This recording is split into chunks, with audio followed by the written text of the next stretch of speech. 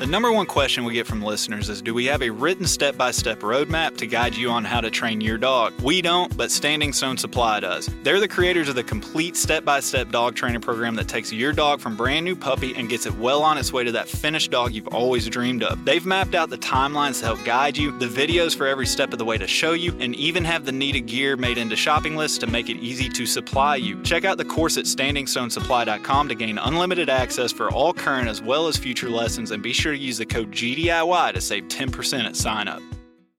Being an upland hunter in the South nowadays unfortunately means a lot of travel to try and find birds for my dogs. This means it's even more important that my map scouting is reliable to justify the effort. This is where onX comes in. I can honestly say that onX directly impacts the level of success I find on my trips, whether it's the private versus public land boundaries, the expanding number of unique layers and features by state, or the 3D mapping capabilities. My initial step in planning my hunting trip starts with onX. To know where you're going, you have to first know where you stand. Check out onX Hunt Maps and use code GDIY20 at checkout to save 20%.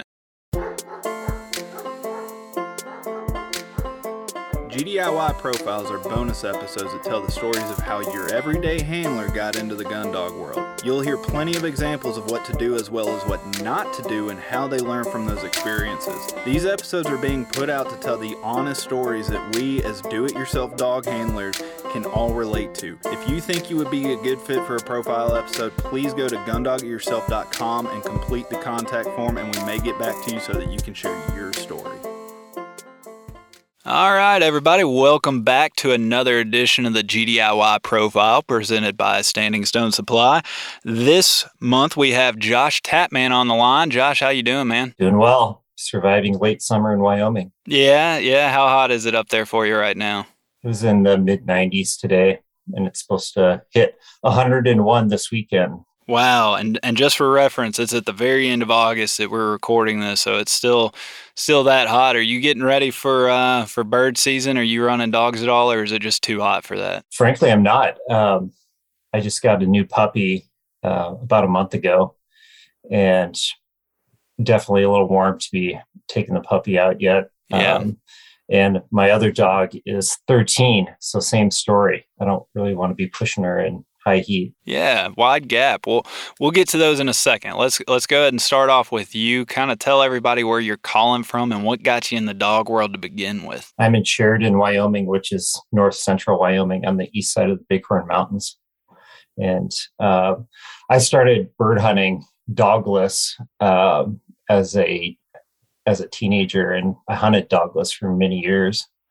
I first got into hunting behind my own dog when soon after we adopted our older dog, and that was maybe about 10 to 12 years ago, somewhere in there.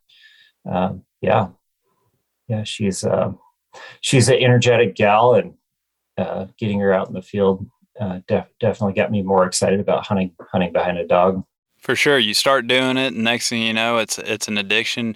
Did you say what kind of dog it was? Did you say the breed? Well, I didn't, and that's kind of the surprise. Is Bailey, my older dog, is a Husky German Shepherd cross. Husky German Shepherd cross, and that's what. And you broke into upland hunting with a Husky German Shepherd cross. Well, behind a dog, anyway. Oh, okay, so maybe not that one. Hunted for years, dogless, and behind friends' dogs to a lesser extent. But yeah, Bailey is my first gun dog.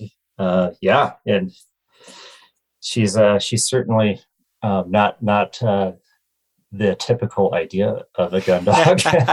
Well, so Bailey, tell me, how did you come across Bailey? You know, the cross, like you said, it's not a typical intro breed, but you know, how did you come across Bailey? That particular cross was intriguing to me because I had several friends that had Husky Shepherd crosses that were really wonderful, kind of family/adventure dogs. Super affable, but plenty of energy, but still fairly chill around the house. And my wife and I lived out of town at that point, and someone had dropped a dog off to leave it to its demise out in the country. And we decided that if someone didn't claim the dog, that we were going to go back to the shelter and take it home. Well, we went back to the shelter to check, and someone had taken that dog home, the stray. So we were like, well, let's just look around while we're here, and went out through the kennels, and there sat Bailey. Just waiting on you to go home. Pretty much. And I wasn't super into bird hunting at that point. So I wasn't thinking, which of these pound puppies are going to be the best bird dog. That wasn't really on my mind. But I just from knowing other dogs of that mix, I knew that she'd be a go-getter when it came to things like hiking and skiing and anything pushing it in the outdoors. And I first tried bird hunting with her kind of just on a whim at my in-laws in Nebraska. I just took her out walking the tree rows with me when I ran out to check for pheasants one afternoon, and she just dove right into it. Just kicked one up for you, and it's just like, we can do this. Went down first shot. She was hooked for life. I love it. So you essentially went out there, you're carrying a shotgun, and you're like, I don't expect anything from her, because, why would you up until then? And then it just happens that she's just like, oh, here's a bird for you. And then next thing you know, you're hooked. Exactly. So break it down for me. She shocks you. You get her home. You think it's going to be like a hiking partner. She kicks up birds for you. All of a sudden you get hooked on that. Where did you go from there? It's just like, all right, well, she's, maybe I can do something with her. Do you just start training with her? Or do you go get help? Kind of walk me through that. So especially in the context of your super helpful podcast with lots of good information about training and whatnot, I did it all wrong. We all did. I mean, as you can tell, I even did the gun intro wrong, right? Yeah, right. But we lived somewhere where I could just run out after work, 15 minutes from where we were living, and just go cruise around the prairie looking for Sharpies or Huns, and just took Bailey with, and we kind of just sort of pieced it together over those first few hunting seasons together. I mean, she already had basic obedience training.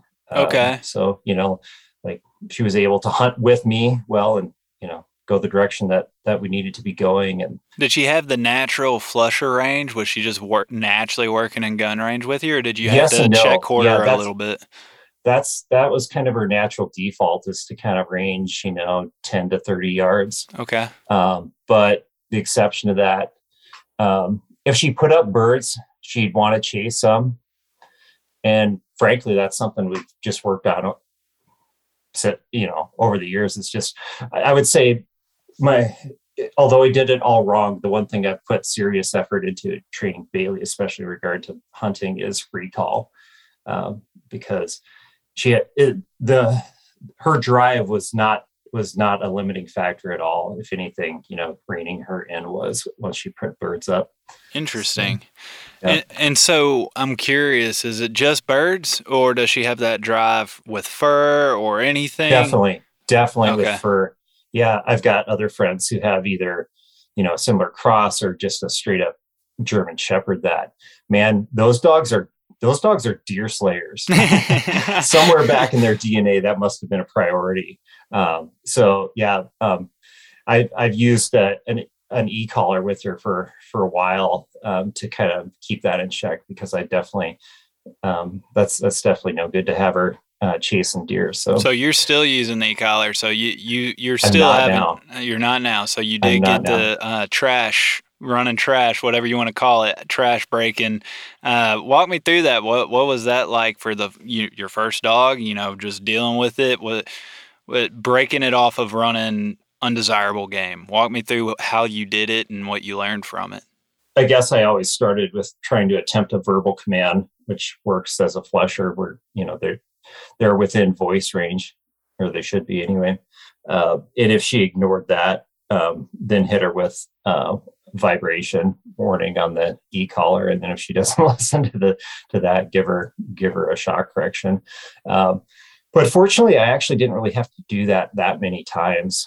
Yeah, I mean, she hit this threshold maybe 3 or 4 years ago, where her age started to be more of a limiting factor. And although she still had pretty decent stamina to hunt more or less all day at that point, she wasn't as prone to chasing a rabbit or a deer or something. All right. So as her age started shining through and you're saying like, okay, a little bit of slowdown, is that when you started looking towards getting another pup that you have now? Good question. I've always kind of thought of myself as a one dog man, and I was fine with that, especially having a Flushing breed that has good stamina, right? Like I didn't have a hot pointer that's, going to go big and be toast in an hour or two. So having more dog power to hunt wasn't really a question for me, but I really mulled it over for a while and thought, okay, how would I want to do this? Do I want to wait until Bailey's not around anymore and then look at getting a pup? Does that make more sense, or does it make sense to get a pup before? And I decided before made more sense, because I kind of wanted Bailey there to kind of show the pup the way, Yeah. At least with basic obedience stuff and house manners. Yeah. Just that calming agent almost, just that assured, look to the older dog type of thing. Surrogate grandma dog. Yeah. So what did you end up going with on the pup? You decide to finally get one and get it before Bailey passes on. What did you decide to go with? So Blaze is a Deutsch Longhair. Okay. He's 4 months old now. Yeah. What made you go the DL route? Because that's kind of a specialty world there. That's a far cry from a mixed breed like you had to a DL. Kind of bridge the gap and the divide for me on that one. True. And you've got a small Münsterlander, right? Yeah, I do. Yeah. So I'm sure you're well versed in the pros and cons of the long-haired German versatile breed. But the things that were attractive to me about the breed were that it's not like they have a reputation for having a pretty pronounced on-off switch. Like I like that idea. I've got two little kids, 6 and 4. And so having a dog that's mild-mannered around the house is perhaps even more of a priority to me than the best hunting dog. Yeah. And I like the idea that you probably could dabble in some waterfowl. I haven't really done that yet, but I'd be interested to try it. And I like the idea that the Deutsch Longhairs have a bit longer coat, as the name implies, which makes them perhaps a little more versatile for cold weather than like a GSP or something. Yeah, which is going to help in Wyoming, certain parts of the year. Sure. Maybe not right now when it's 100 degrees outside, but right. Yeah. So what's your plan with the DL? Have you gotten involved with any of the groups? Are you doing the German system testing, NAVHDA, both? What's your plans for the youngin'? So again, as I'm sure you could test the DL either in NAVHDA or the GJHV, right? Mm-hmm. Just like small Münsterlanders, and it's preferred that you test in the latter for natural ability. So I hope to at least do that, at least do the natural ability test, but I'd probably have to travel to do it. So there's pros and cons to living in Wyoming. It both revolve around there not being a whole lot of people. Yeah. So the nearest NAVHDA chapter to me is 2 hours and change. So that's not too bad. It's not terrible. Yeah, it's not bad, great, but it's not terrible. Yeah. But I haven't yet attempted to tap in, and because I know a lot of those folks would be happy to help out with training and advice and all that, but I haven't gone there yet. I'm just kind of focusing on the basics of obedience and just getting the puppy in the home. I was about to say, just getting it used to the routine and the house and all that fun stuff. What's it been like going the puppy route from the older, mixed breed dog? What's it been like going into the puppies? Are you sick of puppies yet? Or are you screaming at it to grow up yet? I think he's quite well behaved for a puppy. So obviously any puppy will get on your nerves with chewing on stuff and barking more than they whining and should. potty training and all that stuff. But I mean, really, he's falling into it pretty easily compared to most puppies, I would think. So right. I'm not too vexed with him at this point. I got you. So where is he at? I mean, I know he's so young. Or crate Sure. training. You said basic obedience. Are we talking crate training? What are we working on? Yep. So we're doing crate training. I took kind of a soft hand with that. We tried a bit stricter approach for the first couple nights, and he was pretty worked up about it. And so we kind of enclosed him in a smaller area, like on our porch, and then just put his crate out there because I wanted him to choose it as his little den, and that worked out pretty well. He definitely has. Yeah. Okay. And now we're transitioning. I got him a little bit bigger crate that'll he'll use as an adult, and we're using that indoors now and transitioning into getting him settled into being in there period and being in there with the door closed, and he's doing pretty well with both. Yeah. And then other stuff we've really been working on. I've been working on recall, of course. He's been doing quite well with that. I just started integrating e-collar for that a few days ago. And we've been doing some retrieve work, a little bit of stay, and kind of going with, right. So trying to, I've been using a short check cord, but also just kind of letting them go all together and just going out into like the school soccer field or baseball diamond and just practice and changing directions and having him follow both with Bailey, with the older dog, and without, because Bailey's total natural at that at this point, especially since she's almost completely deaf at this point. She really pays attention. She's checking in with her eyes a lot to see if I change direction. And so, she's been super helpful with kind of getting him in the groove on that. Yeah. Just out of curiosity, you have her, obviously she works a little closer to you, being a Flushing dog and being deaf and really paying attention to you.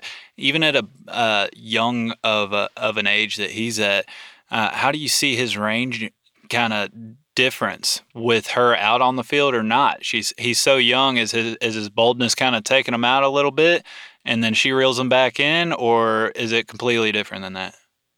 Great question. And this is something that I've really been kind of hem-hawing about, is how much do I want to use a Flushing dog to kind of train, in quotes, a pointing dog, right? Mm-hmm.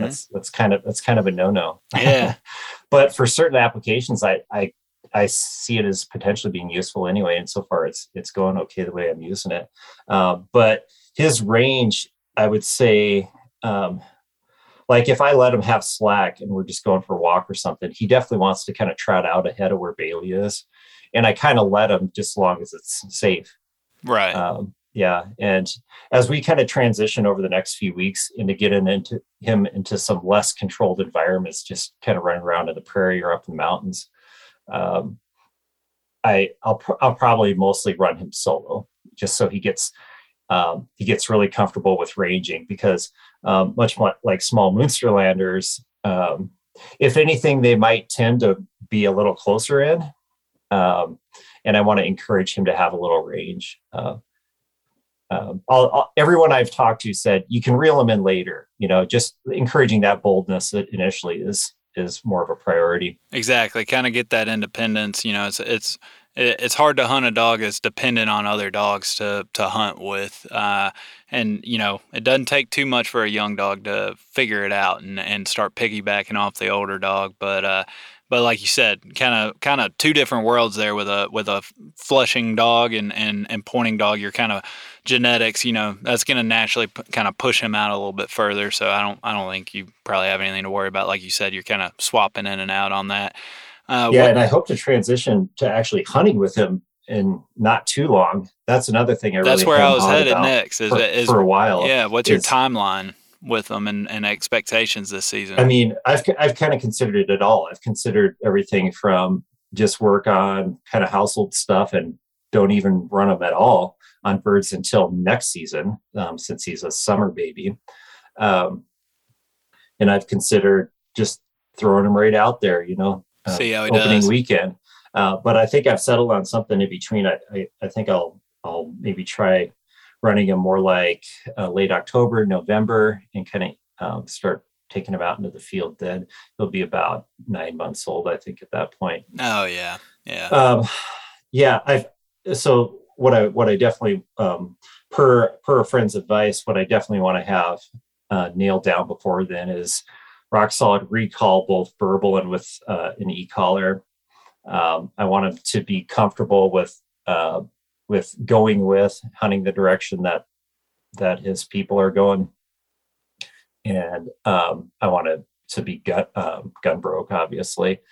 Right now, so we live in town, and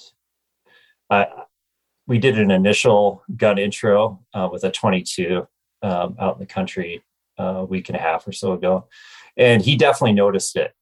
I definitely felt like, okay, that's too much for him at this point. And so we started doing retrieves in the yard, and I've just been popping balloons. And that's been working well. Like, the first handful of drills we did, about half the time he'd come off the retrieve and he wouldn't just go run and cower, but he would just be like, what was that? He's acknowledging it. And Yeah. It's important that, you noticed it. And I tell everybody, I'm like, guys, it can be a very subtle acknowledgement, but it's there, and there's no sense in pushing it, just take a step back. And like you said, you're dealing with balloons or whatever, it's you can go to the dollar store and get one of those old school orange cap guns if you want to, but no matter what, go slow. And if the dog shows you any sign like you're doing, kind of back off a little bit and just know, all right, we'll try this again here in a month or two or something. And it's encouraging because he is kind of a quick study of the last few drills we've done with that. He's not broke stride at all and stayed on the retrieve. There you go. Yeah, it doesn't take much. As long as you don't push it, you shouldn't have any issues, right? So, tell me, you've gone from the older dog, the mixed dog, younger dog. What's one of the learning curves that you've kind of figured out between both of them already? Do you have that one training story that you've tried something and it just really blew up in your face and it's like, okay, I need to rethink this or something? Okay, so I feel like an appropriate answer to that question would be a story that I'm somewhat ashamed of. Yeah, hey, that we're all ashamed of it. That's why we ask. We all have the stories, right? Yeah. So this is a story pertaining to Bailey. So as I mentioned, Bailey's pretty well completely deaf now, but that wasn't always the case. So a handful of years ago, 5 or 6 years ago, I started to notice her hearing go, and I actually stopped hunting her for a season because I figured the gun was part of that. But her hearing just kept getting worse. And so I figured, well, she loves hunting, so let's just keep hunting. We kind of learned some hand signals and stuff. But anyway, I digress. Before I actually realized she was having a hearing problem, I remember a specific day where we were out hunting one of the few wild pheasant covers we have near here. And we were in some super thick plum bushes and put a bird up, shot it, and I couldn't find Bailey. And I knew where the bird dropped, so I just went over to it and picked it up. And I still couldn't find her. She had her e-collar on at that point. So I'm calling for her, nothing. And I start to get kind of pissed. So then I'm vibrating, signaling for her to come into me, and nothing. And so then I shock and I hear her yelp like way over on the other side of the plum thicket. And I was like, oh, there she is. I wonder what the heck she's doing. And another minute or so passed and she still wasn't to me. And I was like, weird. And I'm getting upset and I hit her again and she yelps again. And it wasn't until she actually found me by finding my scent trail and following me through this thicket of bushes out onto the other side that I realized she couldn't hear me. Oh. She was trying to come into me, but she didn't know where I was. because she had got off on the other side of these plums, and I was over on the other side, and we kind of ended up going a little bit different direction. And yeah, I don't know if just in that instance, like the sound of the gun had, really hammered her hearing or what the deal was. But yeah, I guess I'm telling this story because I learned in that instance that, as a dog handler, it's really easy to get kind of wrapped up in what we are expecting or hoping for our dogs to do, and to get frustrated when that doesn't happen. But sometimes it's really easy to overlook the dog's signals and to think about, okay, what's going on with this dog? What does this dog actually need right now? Why aren't they obeying me? Yeah.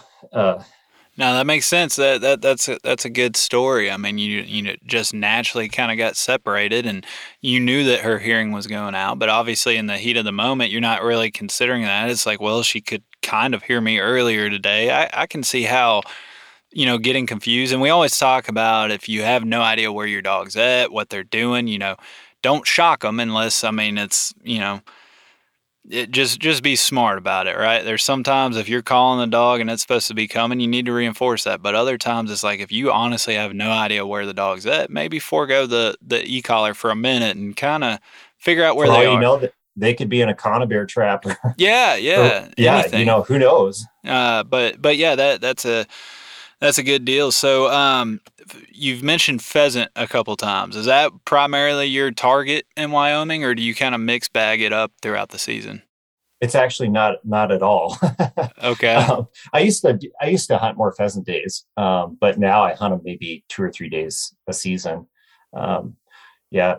Where I'm at in Wyoming, we actually don't have that many wild pheasants, but we have quite a variety here for uplands, and actually pretty good waterfowl in isolated places too.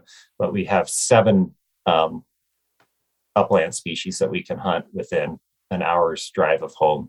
And do you hunt all of them, or do you just kind of stick? Yeah. Okay. Yeah. So, do you do the chucker, the sage, the huns, the sharp tails? What am I missing? That's 4.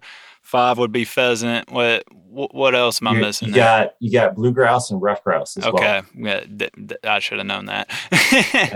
Yeah. So pretty much all the upland species is your target. So what's your preferred one? What's your favorite one? Do you have one, or is it just kind of each has its own flavor for you?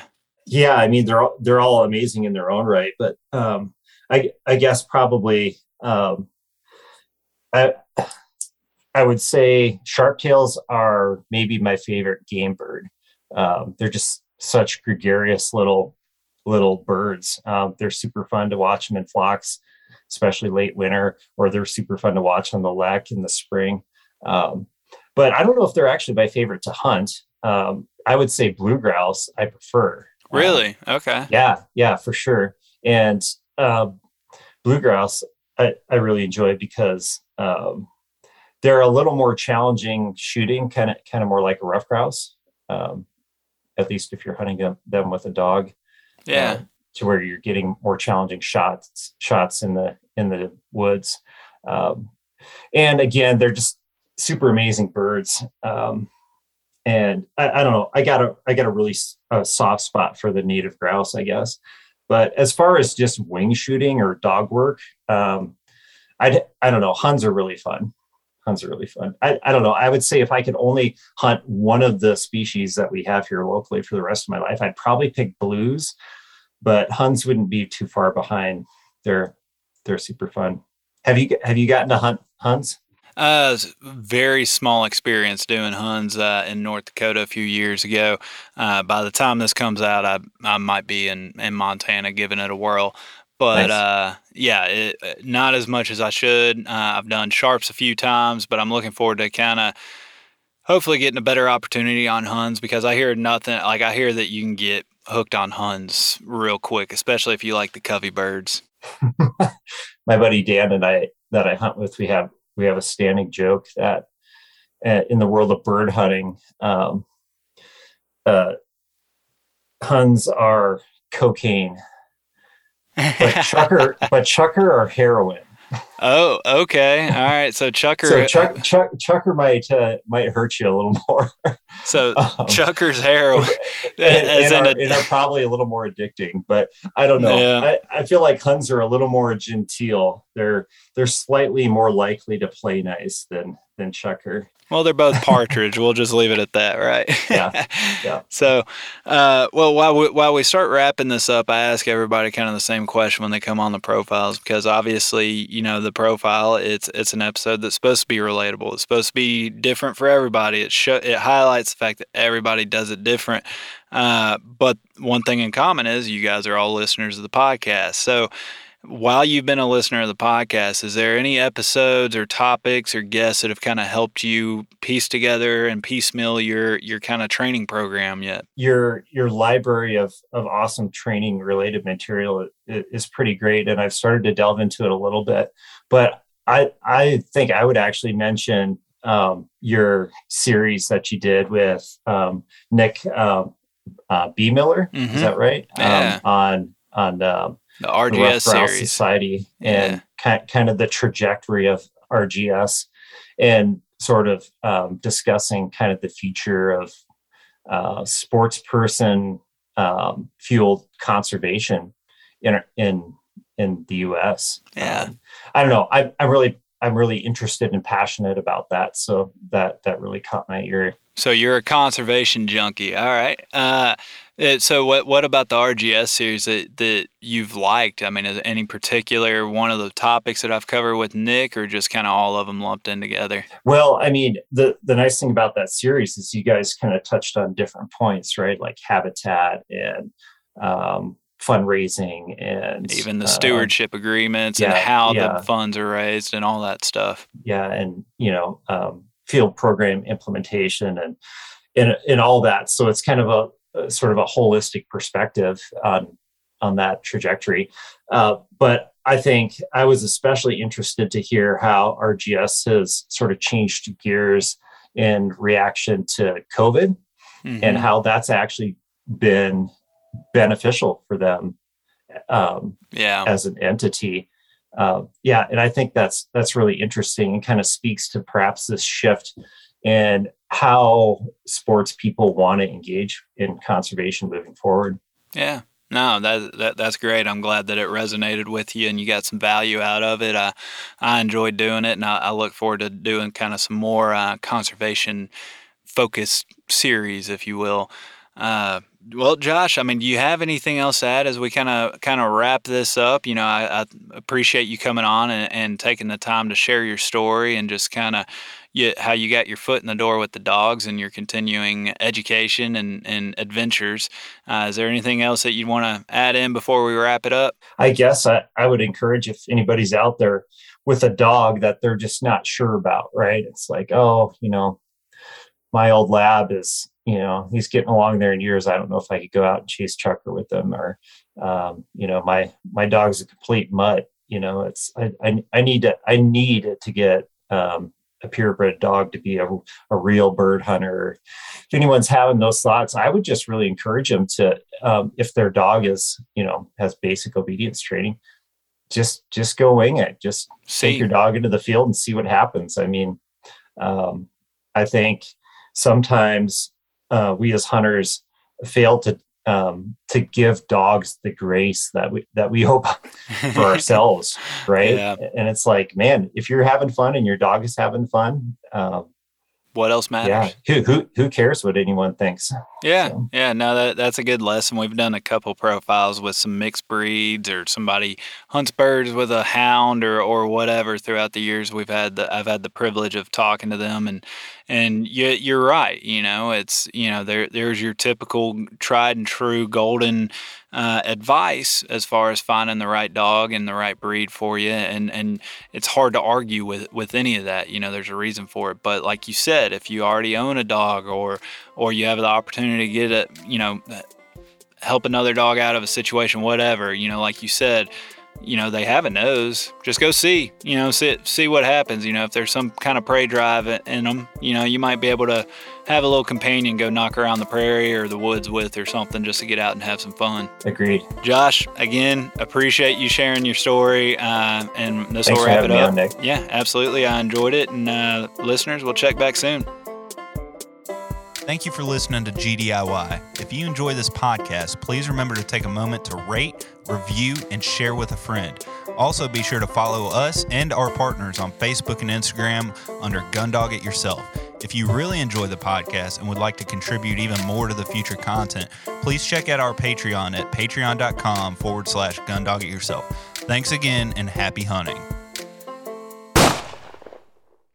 Everyone seems to have the same questions or concerns when they start trying to decide which kennel to purchase for their vehicle. Perhaps it's time to stop asking all the questions and just design the perfect setup that meets your exact needs. B-Pro Kennel specializes in designing and fabricating custom Premier dog boxes handcrafted right here in the USA from high-grade, lightweight aluminum. They'll get you set up with the size dimensions, lighting, storage, battery boxes with solar charging, and anything else you can dream of. Stop stressing over buying the wrong setup just to have to replace it again in a year. Go ahead and check out bprokennels.com and get exactly what you want. If you're considering changing your dog's food soon, then be sure to check out Eukanuba Pro Performance. Their science-backed formulas are designed to take your dog to the next level of performance. They also now have the new puppy formula to help your pup start strong and live active. When looking at all the different food options, remember Eukanuba to help power their ultimate performance. Hey, what's going on, everybody? It's Bob from Lone Duck's Gundog Chronicles podcast. I hope you just enjoyed the episode you just listened to. And if you did, I think you'll enjoy hopping on ours. We've got professional retriever trainers and upland bird dog trainers from across the country and world sharing their tips and tricks and great stories to help you and your dog get ready for the season. We'll see you there.